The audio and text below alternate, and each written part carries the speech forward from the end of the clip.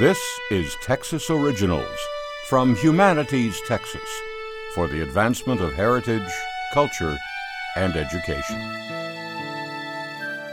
The singer who first performed the song, Old Man River, is an obscure figure today. Baritone Julius Bledsoe was among the first African Americans to appear on Broadway, but he made few recordings, and his fame was soon eclipsed by the great Paul Robeson, who succeeded him in the role of Joe in the classic musical Showboat.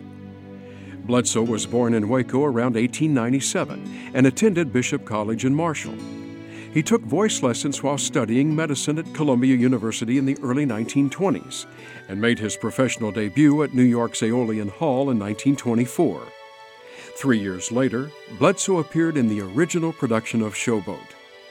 A critic from the New York Morning Telegraph described him as a singer who can pick the heart right out of your body if you don't look out. Bledsoe was a composer as well.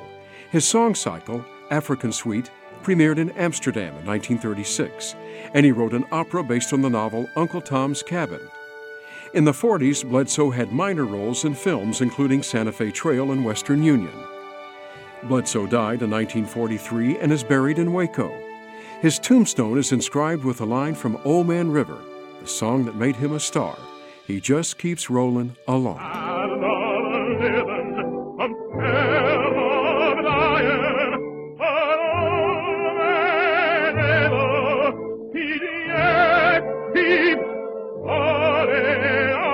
For more information about this Texas Original, visit texasoriginals.org. Texas Originals is produced by KUHF Houston Public Radio and Humanities Texas, with funding from the National Endowment for the Humanities.